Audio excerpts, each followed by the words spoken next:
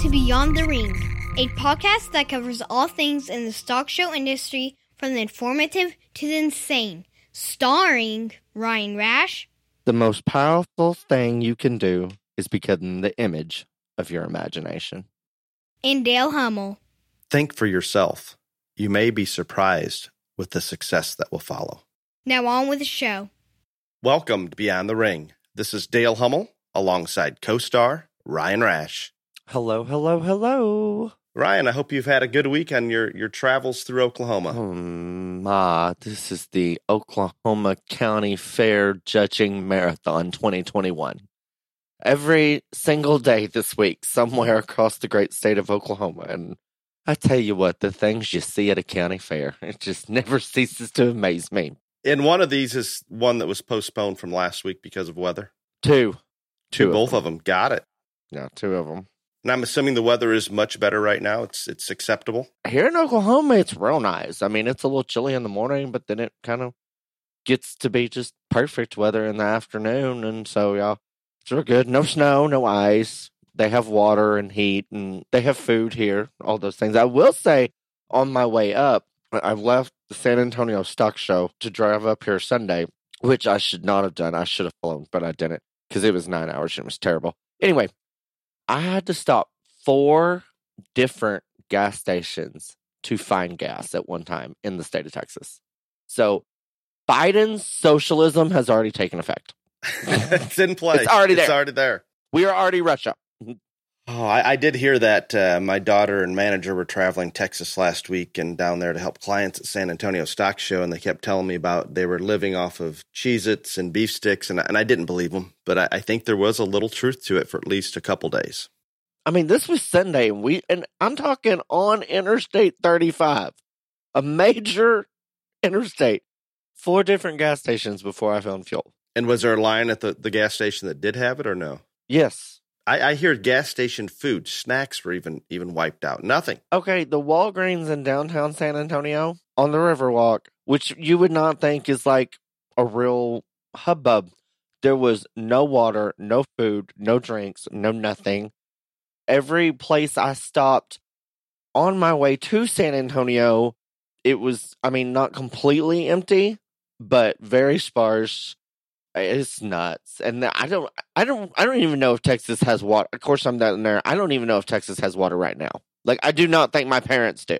When you go into a gas station or Walgreens, you're saying the shelves are, not, maybe if not totally empty, pretty bare. On my way up here in last weekend, yes. And when I'm talking closer to totally bare than not. And we're just talking a few days. It's interesting how tight we are on that supply chain. Yeah. Frightening a little bit even. I mean, I don't know about now, but there was no gas in my hometown. When I left for San Antonio, there was no restaurants open, nothing. We could have been like in the pioneer ages. For a non-self-sufficient gay, this is a problem. I am very self-sufficient. Please. I do have something I want to bring up in current events. Oh, good. China! No. Well, yeah, indirectly. Yeah. Indirectly. Okay. You did not hear about Flight 2292. No, American Airlines. Still been a little busy judging shows. This pops up on my phone 3 or 4 times a day. Well, Dale, I don't look at my phone while I'm judging the show, and then there I am driving back to the hotel. So no, I'm a little sparse on current events. I will bring you up to speed, and you're going to like this. Oh, you're going to appreciate it. Oh, okay, Lord. we've got an American Airlines Flight 2292 traveling from Cincinnati to Phoenix. Encountered an object flying west of Clayton, New Mexico, in the northeast corner of New Mexico. This was an is this by Area 51? I don't know, honestly, where Area 51 fits in. This is aliens, isn't it?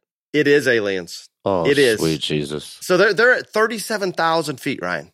Pilots that assumably are not, they're coherent. They understand what's going on. They're not a Joe Biden. I'm saying this one was drunk.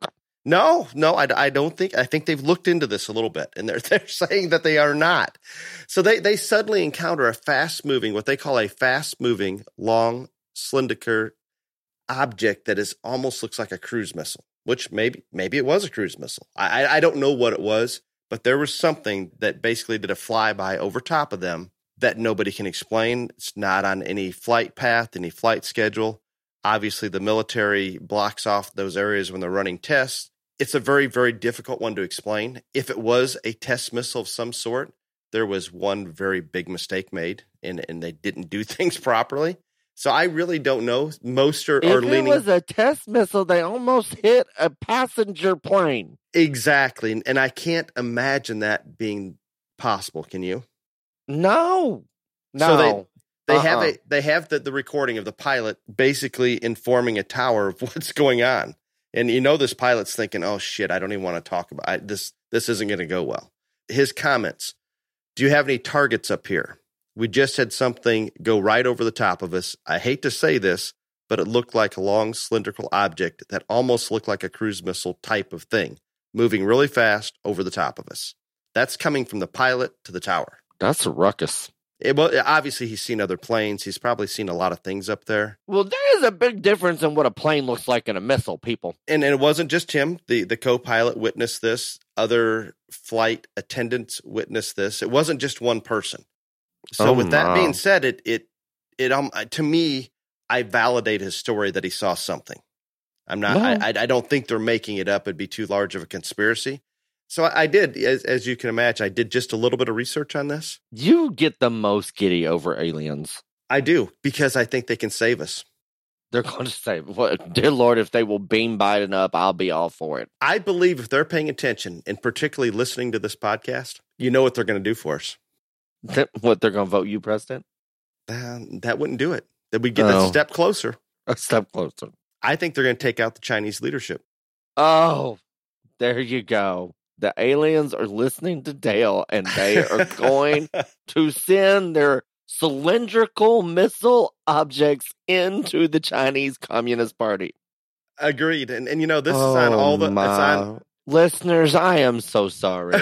I really apologize, because he gone flat ass crazy to this week. I'm telling you, that is the only thing I can come up with when I consider the technology they have for biowarfare and a COVID-like lethal, more contagious virus that is genetic specific, that would not affect Asians as much as African American, Hispanic, Eastern European. There's no other way to stop them. So this is it. This is our last hope. Aliens. They're going to save us. Aliens are going to save Dale. And back real quick, when I researched this, it's amazing how many stories, and kind of like the Bigfoot thing, and I want to believe in Bigfoot, but I just can't. You can believe in aliens, but you can't believe in Bigfoot. Think about the great vast universe out there.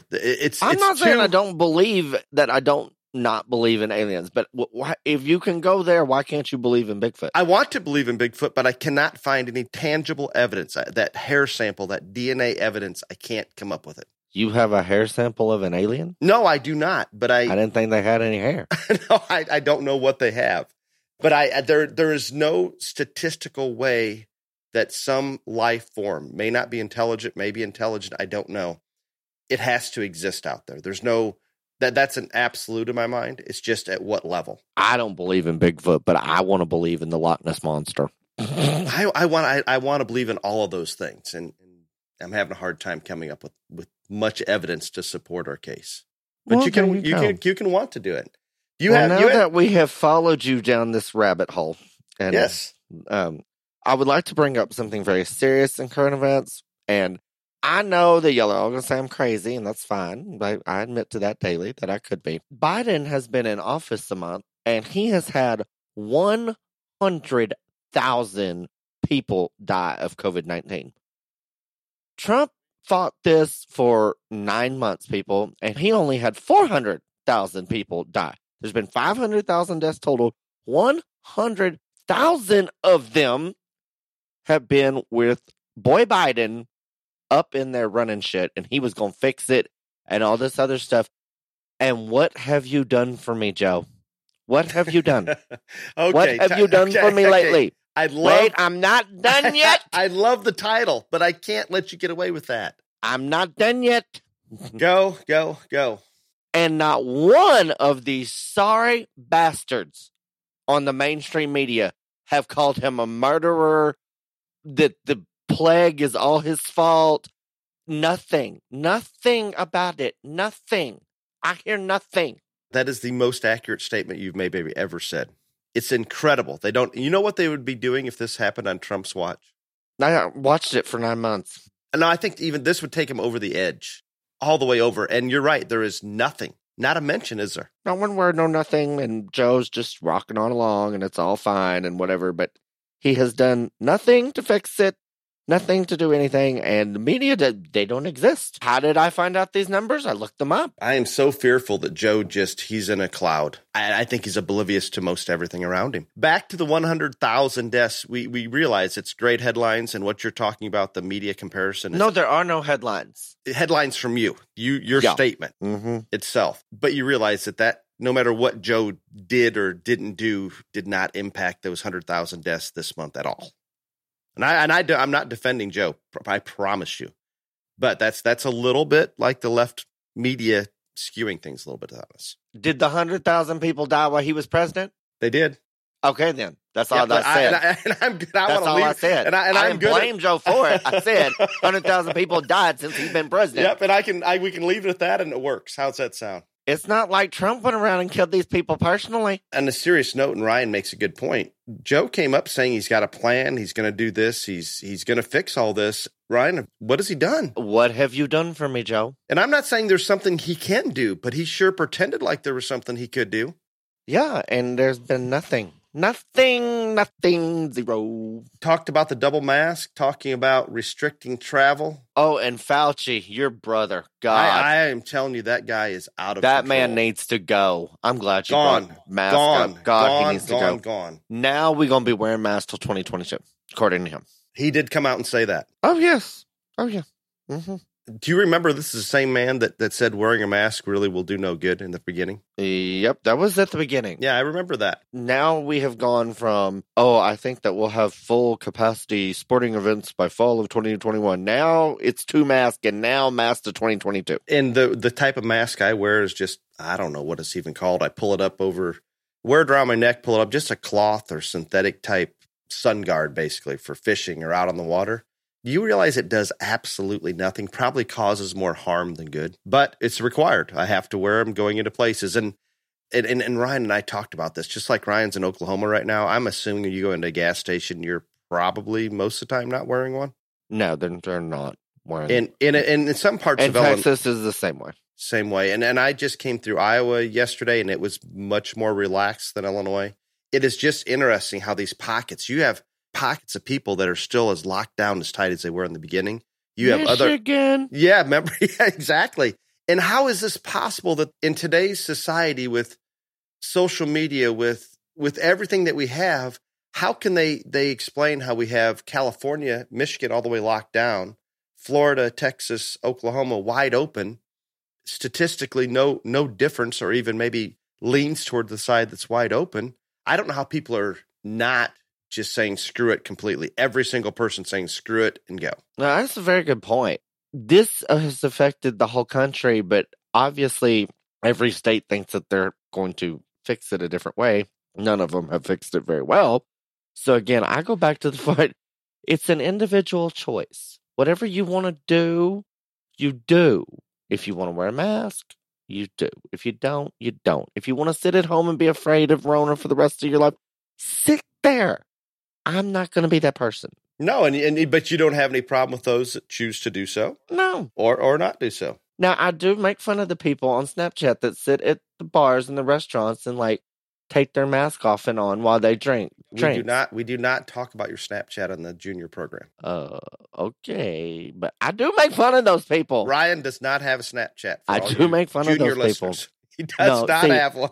Dale just thinks that I'm going to screw up the Snapchat accounts and put it on Beyond the Ring Snapchat account instead of my own. I told him I'm very talented at this, and I have not done that yet, and I'm not going to. You have not, as of I'm telling you, you think people rioted and protest this summer? You get rid of my Snapchat, I think the world will revolt. I'm not getting rid of your Snapchat. I'm banning it from those 500,000 people have viewed my Snapchat in the last month. And none are under the age of 18, correct? Well, you're not supposed to have Snapchat if you're not 18. But I'm just saying. I mean, I'm just going to be quiet. Okay, are you ready for the main topic? Sure. We didn't really discuss this very much. I assume we're on the same page on what the main topic is. The cold, hard facts of what it takes to win on the big stage. Does that work, Ryan? Well, I mean, this is another one of the topics that I suggested. So, yeah, go right ahead. I don't know if I have the title, I don't remember how I paraphrased a little bit, I think. No, that's fine. But that's still fine. the same. We get the same meaning. Right. Let us have it there, sir. Okay, I would like to just a real brief introduction to this one, Ryan, and I'm going to take this one maybe a little more serious than some of the other episodes, because I think there's some value here in, I want to make this industry, as you do and many people out there, better. But right now, I would say it's as difficult as any time in history of junior market showing, and we can carry this over into the breeding as well. But we try to limit a little more towards the market just from a time standpoint. The level of competition and number of exhibitors pushing hard on the national stage is deep. There may not have been a time in history as solid and as competitive as it is right now. When I think back to the days, and I did not get to partake in them, but history tells us during the International Stock Show in Chicago, the number of animals on a class and that the market animal show there was amazing. Maybe it was more competitive then. However, there could not have been as much variation in terms of access to different supplements, to different feeding programs. You always think what you're living in now is the best and the biggest. So maybe I'm wrong, but within my lifetime, there is no question it is more competitive and more difficult to win on the national stage right now as it ever has been. Ryan, your thoughts? I don't think there's any question that is correct. And it's not just the animals have got better. It's not just that the showmen have got better. It's not that families are, more competitive. It's just there's a lot more that goes into it now than used to. And some of that's good and some of it's bad, but it just is what it is. I had Grand Reserve steer at 13 major shows throughout the United States. That's a huge number. We don't have to worry about campaigning our steer or our pig or our goat. Now, that's a part of it. Like, you have to have basically a media campaign around your animal.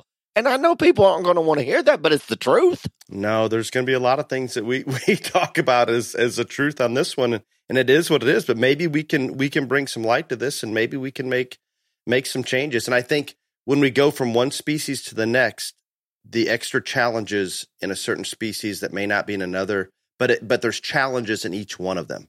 And I think we can go through those. I don't know. Ryan's talking about that media campaign, and maybe we kind of start there, Ryan. And I agree. And the whole purpose of what we call this media campaign is, I don't know, Ryan, maybe a snowball effect. It's important. One of the first shows out, let's say we are at, I don't know, for the calves in the northern part, whether it's Hoosier Beef Congress for the Indiana people or Illinois Beef Expo or whatever it is, it always seems pretty critical to get out there and try to win that first one. Ryan, explain why. I'm not talking it takes this or people at the county fair level are concerned. I'm talking about like state fairs, major shows. I'm talking big stuff. And I'm telling you, we do this in Texas. You target shows that you want to go to, that you think you can do well at, so you can get it out there, whether it's an ad in a magazine, on the Pulse, on your Facebook, Instagram, whatever, that one's out there, won this, won that. And you continue to do this throughout the year. And if people want to sit there and tell me they don't, I'm going to call them a liar. Because I see it. I know it. I've done it myself. So we're just going to call things out and be transparent and talk about facts. No, absolutely. And everyone that wants to win on a big time level, they do this shit too. And it goes all the way through. Just like in everything in life, there's some different approaches to it. I mean, some people put up the pictures of the animals getting clipped and dialed in before the major show or the state fair and all that. I mean, it goes all different ways. Like at major shows in Texas, they're several days long. And so you win your breed, you ain't even got a backdrop photo yet, but you got a picture of that kid and that banner and all this other stuff up on there, hyping it up and all this stuff before the grand drive. And again, I don't care if these people don't want to hear this. This is what happens. No, there's no question it happens. And Ryan, I don't know. I don't think we can change it.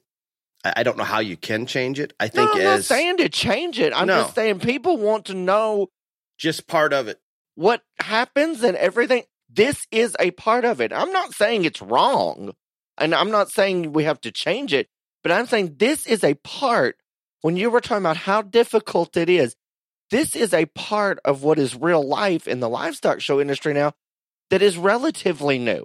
I would say within the last 5 years is where it really has escalated.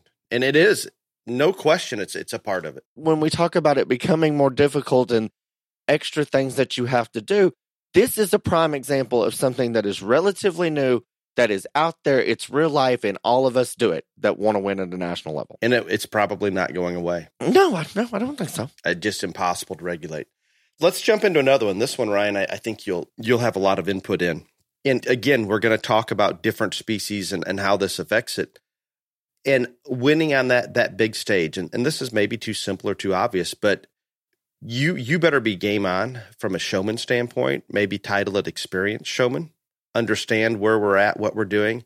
Does that mean that a young first or second year kid can't come in and win a national show? It doesn't mean they can't, but guess how seldom that happens. It doesn't happen a lot. It has happened. It will happen, but it does not happen a lot. But also, I think that when it does happen, those 8, 9, 10-year-olds that do that, they're still very good at showing for that age or any age, or all the ones that I have seen win a big show that early. They're very good at what they do because, again, it's part of the total package. And I don't care what man or woman is out there in that ring. I have talked about judging more on this podcast than probably I ever thought I would and what goes through your mind. And I don't care who you are out there. If you get the opportunity to judge a state fair or one of these national, junior nationals, huge national events, major shows, etc., I talk about how the subconscious affects you and all this other stuff because I know it does. And the thoughts, I guess I'm more honest about the thoughts that run through a judge's mind than most people will be. And I will tell you, when I have been in those moments, I always sit there and I say, you know what? God, at least this kid can show good. Or, I mean, no one wants to use someone to win a title that prestigious that you don't know with everything in you. This kid has worked with this animal. There is no doubt about it. They are in sync. He knows what he's doing. She's very aware of what she's doing. I mean, you want to make sure that they are on it and with it and not just one of those kids that maybe their parents push them into doing this and they don't love it or eat up with it. And I promise you, I'm not the only one that thinks that in those moments. No, it happens, Ryan. And I think that's being very transparent. And I can assure you that I think I go further and dig harder than most if I'm sorting a show to try to sort the quality of that animal. But exactly what Ryan's saying, when that showmanship all comes together and everything's working, it makes it so much easier. And there's a lot of judges out there, guys. You may have a showman come in. It may be a showman that has or has not worked with that animal. There's some animals that just aren't going to cooperate, period. And you feel bad for them. You know that kid's working at it. It just isn't happening. But there's no question these things go through your head. I want to take it one step further. When I have a younger kid out there that's just killing it, absolutely nail it in terms of showmanship, I'm not going to give them a conscious advantage and use that animal over one that's maybe not as good, or I should say is better. But in the back of my mind and that subconscious, guess what, Ryan? If it's pretty darn close, sometimes I'll think, wow, that young kid's really got one. It just makes you feel good. I'm gonna use this in a weird way, but mini Herefords are a big craze right now. The reason mini Herefords are a big craze is because every other species of livestock, they let children from diaper age up begin showing. I mean, I've seen a kid follow a pig around in a diaper before at a show. And I'm not saying there's anything wrong with that. I'm just saying that's how it is. And so cattle did not have that because most all cattle shows have a rule that you have to be the age to be in 4-H or junior FFA to show, because obviously they're larger animals, all this other stuff. And so that is why Mini Hereford started, or why it became so big, is because we could get these little kids ring experience that all these other species were getting that we weren't. And it was crazy popular, still is crazy popular. And these families that have it in their mind that they want to win on a national level, they're starting at 3, folks. They're not starting at 8. It's pretty amazing. I mean, that's just facts. It just is. I'm gonna tell a very short story here that proves that exception, and Ryan confirmed that there are some of these younger kids that will win on the big stage, and there's something I want to bring into it. I'm going to use my daughter Katie as an example. She showed the grand champion weather at Louisville, and she had just turned 10 years old. Okay, and I'm going to disclose some things here. We're going to hope my wife does not listen to this episode, Ryan. We're hopeful here. I don't think Holly listens to you ever. No, she's only when she's next door here in the office and hears us record, I think, is when she's listening. But, okay, we've got my daughter going out there. We have Brandon Callis judging the show. Wins his class. You could tell that he really likes this one. Everything going the right direction. And Katie's just turned 10, does a nice job showing, but for a 10-year-old on a goat, she was fine. Is she as good as the experienced showman? By no means, not even close. So when we get ready to go back into the champion drive, we've got a couple, 2 or 3 goats going into the champion drive. What's going through my head, Ryan? When I know Katie has the best one. Probably you were very freaked out that you weren't going to end up winning the show. Because why? Because you didn't think she'd get a drove shift good enough. So what, as a bad dad, what went through my mind? What did I think about You probably doing? wanted to put Terror on it. I did. Oh, you did? No, I did not put her on it. Oh. I did. Now, my wife and I. Oh my! Yeah, you're still married? No, and I'm just going to be very transparent with our audience here, our listeners. So what I'm trying to get at, and what Ryan and I are getting at, we have a couple goats going back into the grand drive. We could put whatever kids on them because Katie had more than one going in, and there's one goat that clearly, no question, Brandon unloaded. You knew which one he liked. Period. Mm-hmm. And Katie was doing a nice job. Not as good as what her older sister or many of the experienced kids at the show were doing. So me, from a standpoint, and this is a bad dad, from a business model perspective, I'm thinking it'd really be nice to win this one again and get that promotion and allow our brand to build upon itself. And then you've got the father side. Wow, that's a great experience for someone this age to go out there and have a shot at winning one of these big shows at that age. So I had a discussion with my wife about possibly putting my older daughter Terror on that one. And Ryan, you know how that went, don't you? Oh, I bet it was just fabulous. And she was like, oh, I completely understand. And of course, do whatever is important and you think is best, dear. No, and I shouldn't even admit that I even brought the topic up. But the decision was made. Katie was going to go back out on that goat. She went back out on it. But it does take, and I think Ryan can qualify this, I think Brandon was hit hard enough by that goat, and she did a good enough job. She went ahead and won that show, which is wonderful. But in hindsight, when I talk to Katie now, she has not won Louisville since then or again. And as a 10-year-old, Ryan, she had no idea what she'd accomplished. Zero. Where I think as a 14, 15, 16-year-old, they understand the magnitude of that a little bit better. But it can be done. I think for younger showmen, it's more difficult, and people can argue this. I think it's more difficult in the goat and the lamb ring only because of the physical strength it takes sometimes to get them braced. You're right on that. There's no doubt on that. But one thing that you brought up that I want to comment on. So you have this situation, and when I was a child, it was completely different. My brother had zero interest in showing. My parents made him, but because he was the oldest, he got the better animals. I had to stick with breed animals till he was done, all this other stuff. And so Randy was a nice showman, not a great showman, but a nice showman. And so he would, as I've told you before, we spent mega money on this. And so he'd be out there showing these cattle just nicely. And me and all the people that worked for us were like, Ryan, you need to be on this one. And so a lot of times when Randy would have multiple ones in the grand drive at a big show, not at majors, because most majors you can only show one steer in your name. But at big jackpots and stuff like that, yeah, they would put me on the best one because they would want it to get around. So I get what you're saying, but I was the younger child. But you were the one that was passionate about it. Randy just wasn't passionate. Right. On your point about older kids and what it means to them, I think that is a big part of it. I also think that, again, the way a judge's mind works is you see somebody out there that's 8, 9, 10. You see somebody out there that's 15, 16, 17. Again, this runs through your mind.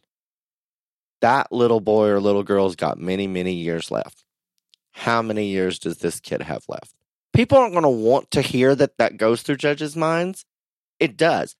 And you can make the conscious effort to get that out of your head and just use the best one. And I think you probably do, but that thought still goes through there, folks, whether you want to admit it or not. I think you brought out an excellent point, and I think you see it more because I see it from the outside at Texas majors, and I'm referring mostly to the goat and the sheep ring, and I'm not watching the other shows as much. But the Texas majors in the goat ring, we're going to narrow it way down. They will oftentimes bring in a Texas extension judge or a Texas native that knows a lot of those kids. It's just there's no way that they're going to be at that level and qualified to judge and not know some of those kids and families. And I guarantee you, in the state of Texas and maybe at OYE and Oklahoma as well, I guarantee you those judges that know most of those kids and know who's a senior and who isn't, there is the benefit of the doubt given at that point. And I see it more in Texas than anywhere else. And I'm not saying it's wrong. I'm just saying it is what it is. I know that thought goes through your mind. I've been there, people. Yep. And again, maybe I'm the only one that's willing to talk about this stuff, but I've been there. I know. Well, let's move on. Let's kind of venture into the feeding aspect, Ryan. How competitive is it to understand the feeding and get it done at the national level? Every part is so integral. And again, there's a segment of the population that think that a show is won once you get there or getting ready for it at the end. I tend to believe that the show is won from the start and actually every day leading up to the getting ready for it, because there's lots of people that you can hire to get that one ready to the best level that there is out there at a show. It is much harder to find the one that is capable of winning that show and then managing it and taking care of it and feeding it and giving it everything it needs to become as great as it can be so it has the opportunity to win the show. So I think the other stuff is way harder, way more integral, and way more important. Because it can't be, you can't hire somebody to come in and fit that last. You can't, that part is the long term. It's the everyday. Right, it's every day. And I mean, yes, there are people that are hired in barns across America to feed those animals every single day. You can do that, and people do that. But I think that whether you're doing it yourself or you're hiring somebody, that part is probably more important than the last 10 days before the show, because there are fewer people out there in this world that can get that part right. Nope, that's interesting, Ryan. I want to take a little bit different angle on it. And I see a couple things because of where we're at today, because of all the feeds. There's no question, Ryan, there's more feed supplements available today and different ideas on how to feed livestock today that are available via social media, via whatever protocol from this camp or that camp. There's all kinds of them. And the simple fact that there's so many more choices to make today, maybe than there were 20 years ago, that makes it more difficult. I can use our guest from last week, Mr. Eric Fugate. He's got a close relative that has a PhD in swine nutrition that he has full access to and will oftentimes run ideas by on feed rations and supplements. And this gentleman will usually laugh at him because he strays so far away from the basic science and what can be done. So in my mind, it's more difficult because of all the choices that are thrown out there. You see an ad on social media or on the cover of a magazine that such and such won Oklahoma City, and it was on this supplement. Well, all of a sudden we think, well, we better incorporate that supplement in because this one won on it. I'm going to take a totally different direction on this and say, if we stick to the basics and understand animal nutrition, I have my master's degree in ruminant nutrition, and I can be confused right now when I have posed with questions over all the different supplements that I get asked about and how they're going to help or harm or whatever a particular animal when you incorporate it into the diet. And it's real simple. If I'm going to follow one rule, let's stick to the basics. Most show feeds are balanced well and properly.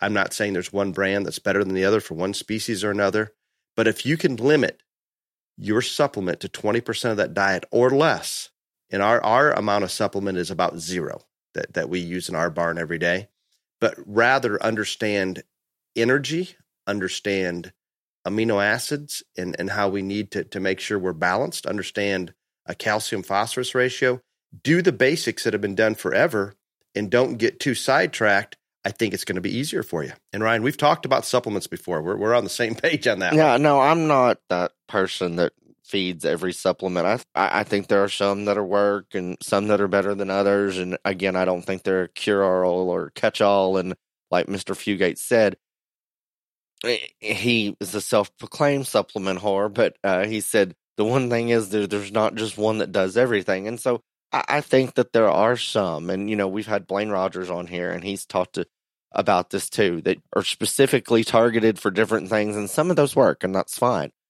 But I tend to agree with you more in terms of having a high quality feed, always having fresh, clean water, but also knowing when you need to change up the ration of that feed to make that animal go on and advance and grow and progress in a different way. That's the tricks right there. That's the art of it. Understanding that and understanding how to do that, how to make that change. And when it needs to happen. And be willing to pull the trigger and do it. Right. And that's why I think this part is important, because there's a lot more people that can clip one or fit one or get one ready for a show. This is real obvious if you think about it. Think about all these open show cattle strings. They probably got 20 people clipping and fitting their cattle for a show beforehand and at it. There's one person in charge of feeding them in every barn in America. And more times than not, it's not that person who's doing the clipping and the fitting. Nope. And if you don't believe me, just research it. It's that simple. And I love that Ryan brought in the water standpoint. And people, I remember in our 4-H or FFA record books, it seemed like the craziest thing to do that you write down you're providing fresh water every day. And I'm thinking, well, this is stupid. Everybody's doing that. Well, guess what? I had an example. We pictured goats yesterday, and my wife is actually in charge of feeding all of the goats once they're weaned until sale time. She's taken over that responsibility and does a phenomenal job. Our manager, Craig, says, hey, we're picturing early in the morning. Let's not feed pins A, B, and C because I'm going to pull some wethers out of there, and I don't want them too full when we're picturing. So she did not feed those in the morning. I go down there to help her feed last night in those exact pins. And we hand bucket water everything so we have an idea on where water intake is, Ryan. Those pins, guess how much that did not get fed that morning? Mm-hmm. Guess how much water they drank? No. When we went down there, I changed the water buckets because they had crap and different things in them. But if we don't eat feed, we don't drink water. If we don't drink water, we don't eat feed. It's just so simple. My wife sends me a text here while we're recording this morning, and every bucket down there is empty because those goats went off water a little more yesterday. Not because water wasn't available, but because feed wasn't available, and it goes both directions. And I think if there's one simple thing we don't provide, we'll provide water that they'll drink enough to survive and get along, but we don't want that. We want maximum water intake to maximize feed intake. I don't know how else to explain it. This whole point of this topic and telling you these things, that it's not just the simple things, but it is the art of feeding one is knowing when you have to do things to maximize that animal at different times and like you said, not being scared to do it. That's something that just takes experience. And I'm sorry, people aren't going to want to hear that. Nobody's wrote a book on it. And I promise you, the people that are masters at it, they're not going to either, because they're not going to share those things with the masses. They're not. And I deal with a lot of new clients each year that are very, very intelligent, successful people.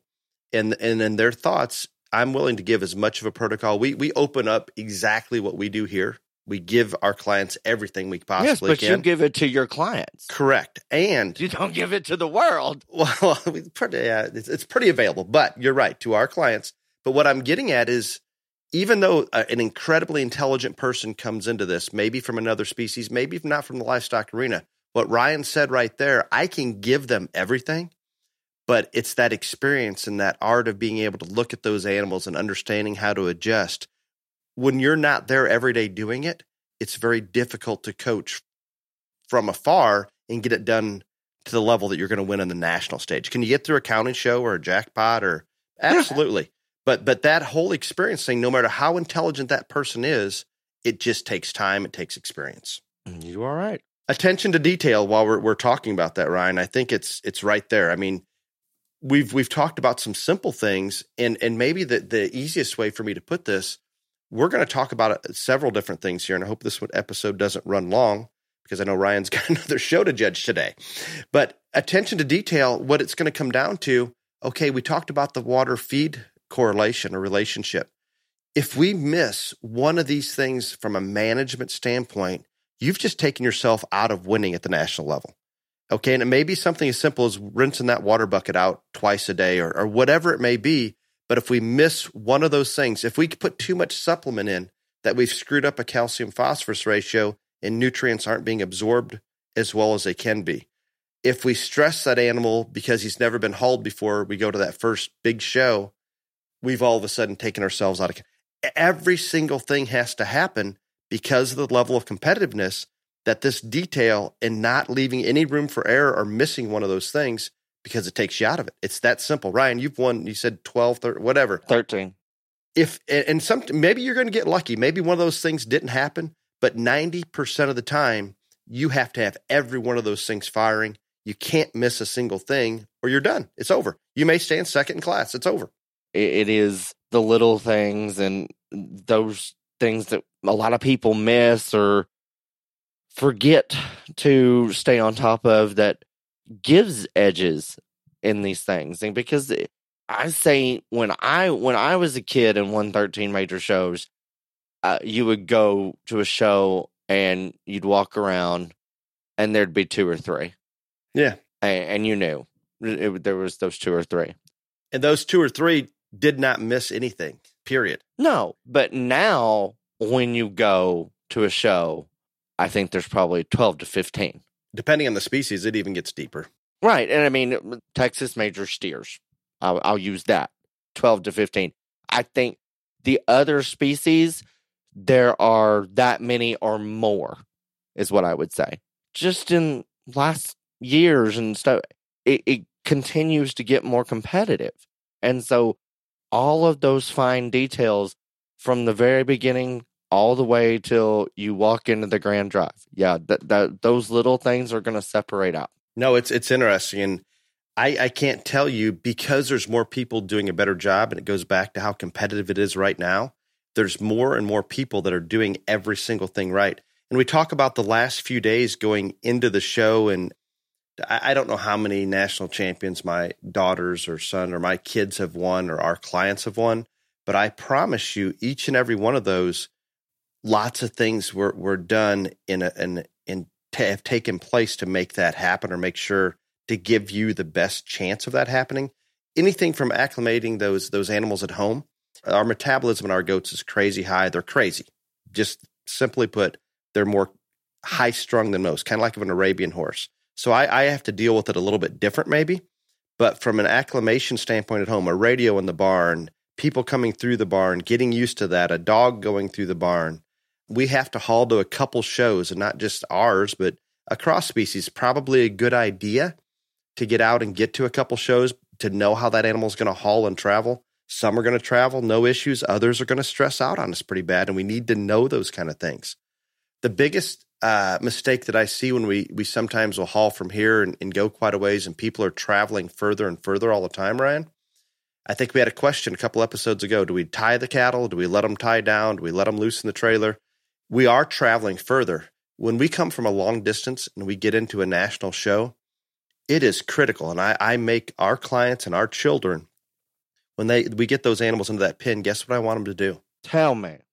Chill. I want them to lay down. I want them to go to sleep.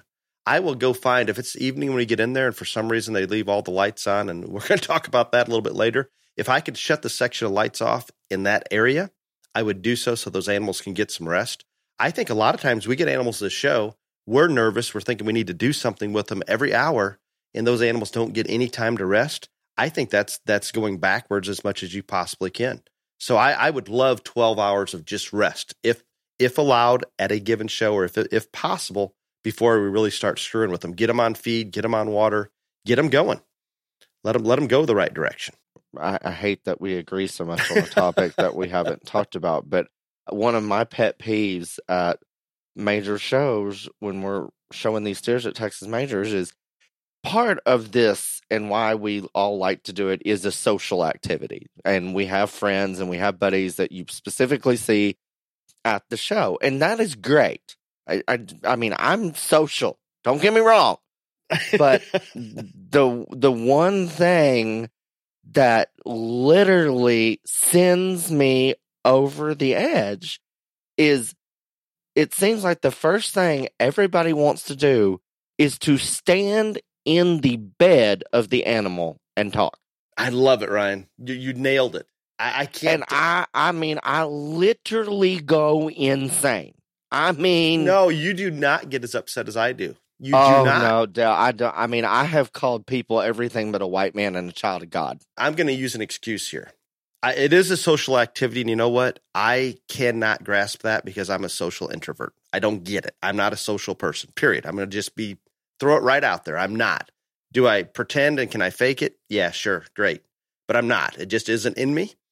When we get there, just like Ryan's talking about standing in the stalls basically to talk, and those animals are kind of paying attention to what's going on, they'll come and lean up against a gate where those goats are pinned, or even near that, or walk that way. Every time one of my children walks that way, and if that's the child that's been feeding that animal, guess what? They get up. They're not relaxed. They're not resting. It's inhibiting that whole thing that we're talking about. I ban them from going in that area. I will tell my clients, guys, you just stay. I don't want you near those pins, period. Don't set your chairs in front of them. Just get away. Go. Get. That is the one thing in the lamb, goat, and pig deal that, like, I spend a lot of time in those barns, obviously. Not as much as time as cattle barn, but a lot. I do not know. Like, this is why I could not sell or broker those type of animals. Because, like, and I'm just saying it, like, Texas Major shows, there are people and chairs everywhere right beside those things. Like, I would have to have a SWAT team with me to move people out of my animals area for just what you're saying. Because, yeah. I mean, like, it just, and again, it happens in the cattle deal too, but maybe because of the way cattle stalls are set up and assembled and stuff, there is not the masses on top of those animals. There are still people that do it and whatever. But like what we did, we would all haul in as one force. And so everyone knew the rules. And if somebody's buddy came up and didn't know the rules that wasn't on the team, I would take them out and no problem. It amazes me when you go into a lamb and goat pig barn that these people think that these animals can rest and get what they need and to win a show when there's 900 chairs and a crock pot and everything else right on top of them. But yeah. And guys, we're not trying to be negative towards those of you that are doing that. It's more, here's what we think and here's our opinion to try to get to that next level. And no, my opinion is that cannot happen. But if your priority is to be social rather than win the national show, then that works out just fine, doesn't it? Exactly. I'm not talking to those people right now. That is perfectly. Now, at the Texas Majors, Ryan, because they are so limited on space, there are chairs in the lamb and goat pens with kids sitting in the pens with them. No, I know. And I would literally, if I had a lamb or goat in Texas, I would have to take a tarp and put it around my pen for my animal so it could not see all this stuff. And that's probably against the rules. But I'm telling you, that is what I would do. I would want a cover for my pen so he could block, my animal could block out all that nonsense and tomfoolery. No, but I think you and I are probably the most extreme on that one. I don't know that this goes through I a lot am of other the people's most head. extreme. I literally will threaten to hurt somebody. It bothers me when someone is up in my cow stall trying to have a conversation. Take it outside. One more thing, Ryan, I want to bring up while we're talking about that attention to detail, and I get made fun of, and I embarrass my children. So we started showing steers a few years ago, and just at our local beef expo and our state fair. And we go to load up for our state fair, and I tell my daughter, Tara, we need 60 buckets of water from our place. And it's just easier to haul it in buckets to pour it into the tub rather than put in a 100-gallon thing and pump it out and all these things. So I'm bringing the water from home. Not a new concept. A lot of people do that, but maybe in the cattle side, we're using filters and doing other things. And maybe I don't need to, but I am so anal about those kind of things that in my mind, if we can provide the exact same, we're more likely to drink than not drink. And it goes back to that feed and water correlation, something that simple. We have a perfect one at home. We take a water filter, we take all our feed, and for some reason that water is just enough different. At that show you're wanting to win, that animal doesn't drink. At that show, you're not allowed to use a pump. Maybe you can't put water into them. How are you going to get along, Ryan? Stupidest rule ever. But anyway, no, it doesn't fit your one rule deal at all. No, it does not fit my one rule thing at all. But I literally do have like a huge issue over shows not letting you hydrate your animals when they won't drink. Yeah. Like I think that is just stupid and breaks all rules of common sense because it goes against animal welfare. Animals are going to go to a show, be in a surrounding that they've never been in before, and they are not going to want to eat or drink. And rules prohibit us from keeping that animal hydrated. And I could go off forever, but yeah, no. I get why you take your own water. I know lots of people that do. I know people that use filters. There's people that put food color in it at home and at the show, or a flavor at home at the show. There's lots of different tricks, but yeah, I get exactly what you're trying to do and say there. And there's lots of different ways to make it work, whether it's a flavoring or a color, all of those things. You just got to find your own, but you can't let your guard down on that one. If you can't pump or hydrate at that show, I can't emphasize it enough, guys. I don't care what species we're looking at. We have to make sure that we can get that into them. And I agree with Ryan, this not allowing exhibitors to hydrate at the shows. And I understand maybe it needs to be done discreetly. Maybe it needs to be done in a different area so the public isn't watching because of animal welfare, animal rights issues. But it's inhumane to these animals, and we had to deal with it at our state fair. The dumbest rule in all of stock shows. I'm not joking. We're at Illinois State Fair at 100 degrees heat and high humidity, and these animals aren't drinking. I'm telling you, and we've got to be there for several days. That just doesn't work. Period. Does not work. Luckily, some of the superintendents have enough common sense. They just let it happen, whether it's in the rule book or not, and away you go. So I'm not encouraging people to break rules by any means, but we have to use some common sense here, people.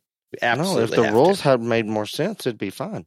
It would be easier. So we're talking about handle and touch, Ryan, because we're talking about this water and how to get them hydrated. Well, in everything except for pigs, but you'll love to make fun of my nephew for handling pigs, Ryan. But in general, I have on occasion made fun of your nephew for handling the pigs. Exactly. That's fine. In general, obviously. I think he personally does it to make people upset. I don't know. I can discuss it with him.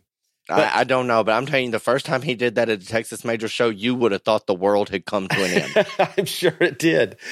Goats and lambs, when we're handling them, obviously fat cover is going to make a difference in how much muscle they have. But the one thing we can do to change that handle in that last 24 hours is hydration. And it's just that simple. Most of the time, lamb and goat ring and steer and hog ring as well, just not getting that as fine detail because we're not on top of them, getting a hold of that rack and that loin. The way we can change that muscle is via hydration. If we dehydrate them, we're going to take water out of the muscle. They're probably going to handle a little harder. Maybe if they're a little fat, we can dehydrate them. But if they're not too fat, we want to maximize hydration. And understanding how to maximize hydration, there's a lot of different avenues to go that way, and we don't have time to talk about them all, and some are very, very successful. So you've got to find your own path. but making sure that muscle's hydrated is absolutely critical, period. I have said on here before, and I will say again, the value of water in show programs is way underrated in all aspects. And again, I thought this topic would be short, and I can't believe that we've run this long already. But the one thing that I think that we haven't got to talk about that we probably need to is selection, and because that's a real big part of it. Huge. So I want to hear what your thoughts on selecting one to win a major show. But do you remember the last episode we talked to Eric Fugate, and I think it's by species. And I'm going to just give a little bit of overview for those that didn't hear that. In the swine side of things, a lot of times people are putting more hogs on feed, and there's a reason for it.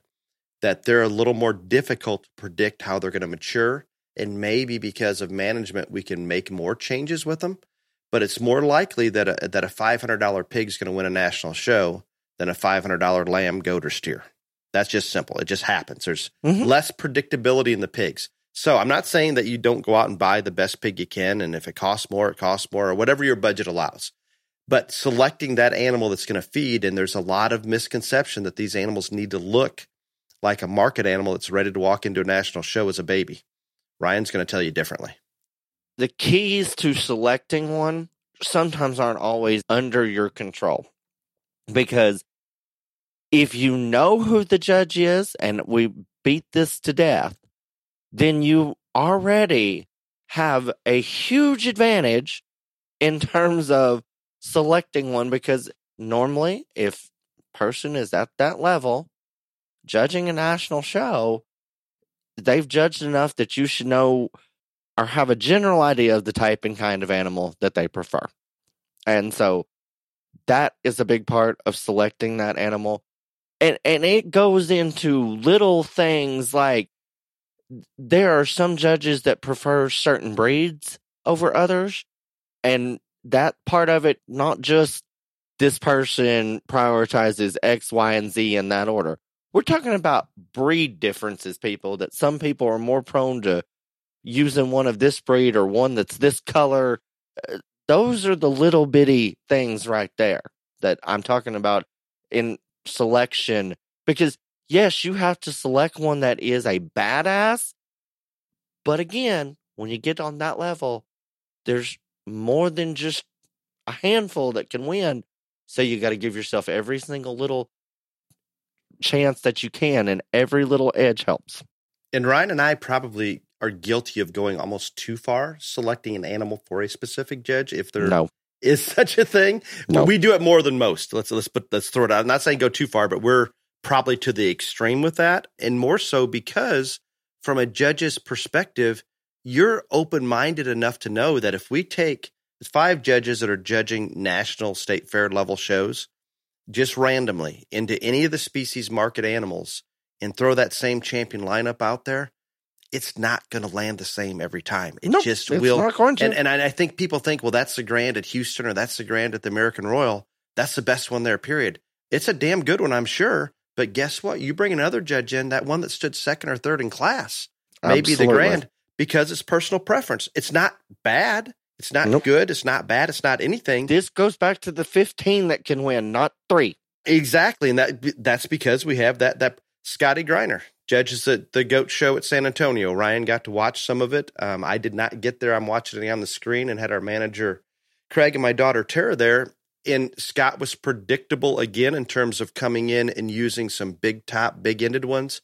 And I remember on the podcast, Ryan, he said if they had all those things, he would not mind having the bells and whistles, which in the past it just hasn't landed on those kind and very consistent. I would say this year at San Antonio, I saw, and again, I'm not there in person, and maybe Ryan can qualify this, we have Division III champion GOAT that I would not have said is necessarily Scott's type.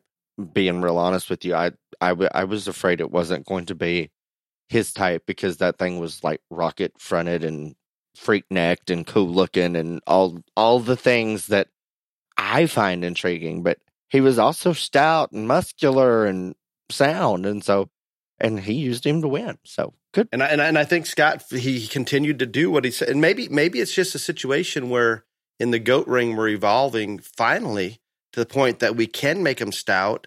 And early on, when we made them stout, we couldn't get the other things. Right. So Scott would go and just use those stout ones that maybe weren't as good looking or didn't have the extra bells or whistles or shag or whatever. But we're finally evolving, and I think it was seen when he was sorting. You can find stout ones that still have those extras. So it's interesting, but it just going back to each judge is gonna select something a little bit different. And the problem is, Ryan and I think we're capable of predicting all these judges, and sometimes maybe we're going to be wrong, and we take it the wrong direction. There is one basis when I'm selecting babies. It doesn't matter what species, Ryan, and I know where you're going to be on it, that I probably put too much emphasis on, but I have a logic for it. I'm going to look at those joints, those angles, that skeleton, and their ability to move, maybe before anything else, because the one thing that I can't feed or manage or make a lot better if it's not acceptable is skeleton and movement. I'm not saying we can't help a little, or we can damn sure crash them if we need to for doing the wrong things. But if we have that skeletal makeup and the basis there, I feel we can make enough adjustments in our management and feeding and exercise program that we can change some of those other things. It should go without saying that, and we talked about this last week, there are supplements and there are other things that can add mass, add bulk, add muscle, add delineation, all those things that work a lot better. There are things that you can get one with more finish or trim one up. And again, the supplement people are going to cringe when I say this, and I don't care. There is not a supplement out there that can make you sound or keep you sound. Wait a minute. I read the... Yeah, well, they lie. I don't doubt there's some benefit to some glucosamine. What I'm going to say is you're going to make minor changes with any supplement you may give for soundness or joints or things like that. I'm going to say again, they lie. We're going a little long, and there's Ryan, maybe we need to just expand this into another episode, because I've got several areas I still want to cover. I was going to say, like, this, I thought this topic would be short. It's gone too long, and I've got to get the hell out of here, just plainly put. And so maybe we'll revisit this subject again later. But yeah, it probably needs to be question and answer, because I got to go judge the show. It is, and we're going to shorten question and answer a little bit. I know, to your disappointment, Ryan, we're going to shorten it. No, I'm just, and we won't even talk about Pope Joyce sponsoring it. We'll give them a discount today, because we don't have time to give their tagline, and not to mention all the other sponsors that I keep not getting called back. But we're going to work on that. Okay. Shane, what do you believe is the best bedding for show lambs? We've always used sawdust, but have issues with it blowing around, getting in feed pans, waters in their eyes. Is there something better? Wow, I don't know. I don't think so. No. We have that issue, and my wife is very anal about this, but when we put shavings in our pen for our sale goats, not show lambs, but I think we can apply the same principle. They're fairly fine, because the ones that are a little more fine are much more absorbent. We can put the real big shavings, coarse shavings in there, and they're not going to get in their eyes, they're not going to blow around as much, but they also don't absorb, maybe not as comfortable, all those things. So it's a no-win battle. I just ordered an entire semi-load of shavings. I went through this exact process in my mind. Do I want to go a little finer and more absorbent? We're probably going to have to spray some eyes out and watch it a little bit closer, or do I go another direction? My wife is dealing with just checking those animals and make sure it's not in their eyes. But it is, Shane, it sounds like a simple question, but it's real. And I don't know that I have an absolute answer for you. I know this isn't as prevalent in sheep and goats, and this was asked about sheep, and I'm asking you too. A lot of the cattle barns use cedar. I know y'all don't use cedar, but do you think those pelleted shavings do better than just regular shavings? I like the pelleted shavings that are broken down at the shows for show ring purposes. But not for the barn? I don't know. It may be better. I haven't used it. Obviously, the horse people use them heavy in the stalls and get along great. I don't know about the animals laying down on them until they break up and decompose a little bit. Right. But I don't know. Yeah. Good question, Shane. And I don't know that we answered it very well for you, but we did the best we could. One more question, Ryan. It'll be a quick one. I'm not disclosing the name of this one just because I don't want to put that person in an awkward position. Mm-hmm. Our family purchased a heifer from someone not realizing that he was a judge. I'm sure they realized he was a judge. Maybe just not at the show they were planning to go to. We have since signed up for a show that he is judging? Should we avoid taking that calf to the show or proceed as normal? This is a very difficult question. It should just be an easy answer, but it's not, because I don't know the background. Do you have other animals you could show? If you have other animals you could show, leave the one you bought from them home and show the other ones. If that's the only one that you have to show, I think you would probably need to contact that judge and say, hey, this is the only animal we got. You're judging the show. We signed up for this show. Do you think this is a bad idea? If I am the judge, I'm going to tell you it's a bad idea and to stay your ass at home. But I'm not. I'm not every judge. And I know people that judge their own animals very fairly. And I've seen it happen with my own eyes. Some won, some lost, and it was fair and all good. And then I've seen people that just put them at the bottom of the class because they raised that animal and they don't think that it should have been out there. And so if you're going to go to a show where your breeder or broker is judging and they're going to put you last, why the hell go? Ryan, you know what? It pains me. I'm not going to say a word because that was perfect. Perfect. And it's difficult, period. That sounds like a simple question, but it is not simple. No, it is hard. And a lot of people are put in that position. And I honestly, I agree exactly where Ryan's at. And I don't want to be put in that position as a judge. I have been in that position. It's just not good. And every judge is going to handle it differently. Every family that decides whether they're going to haul to them or not is going to have to handle it differently, whether they have something. Because maybe you're in a situation where you only go to 2 or 3 shows a year, and this is one of them. Well, you hate for your child to not get that experience. So there is no good answer, unfortunately.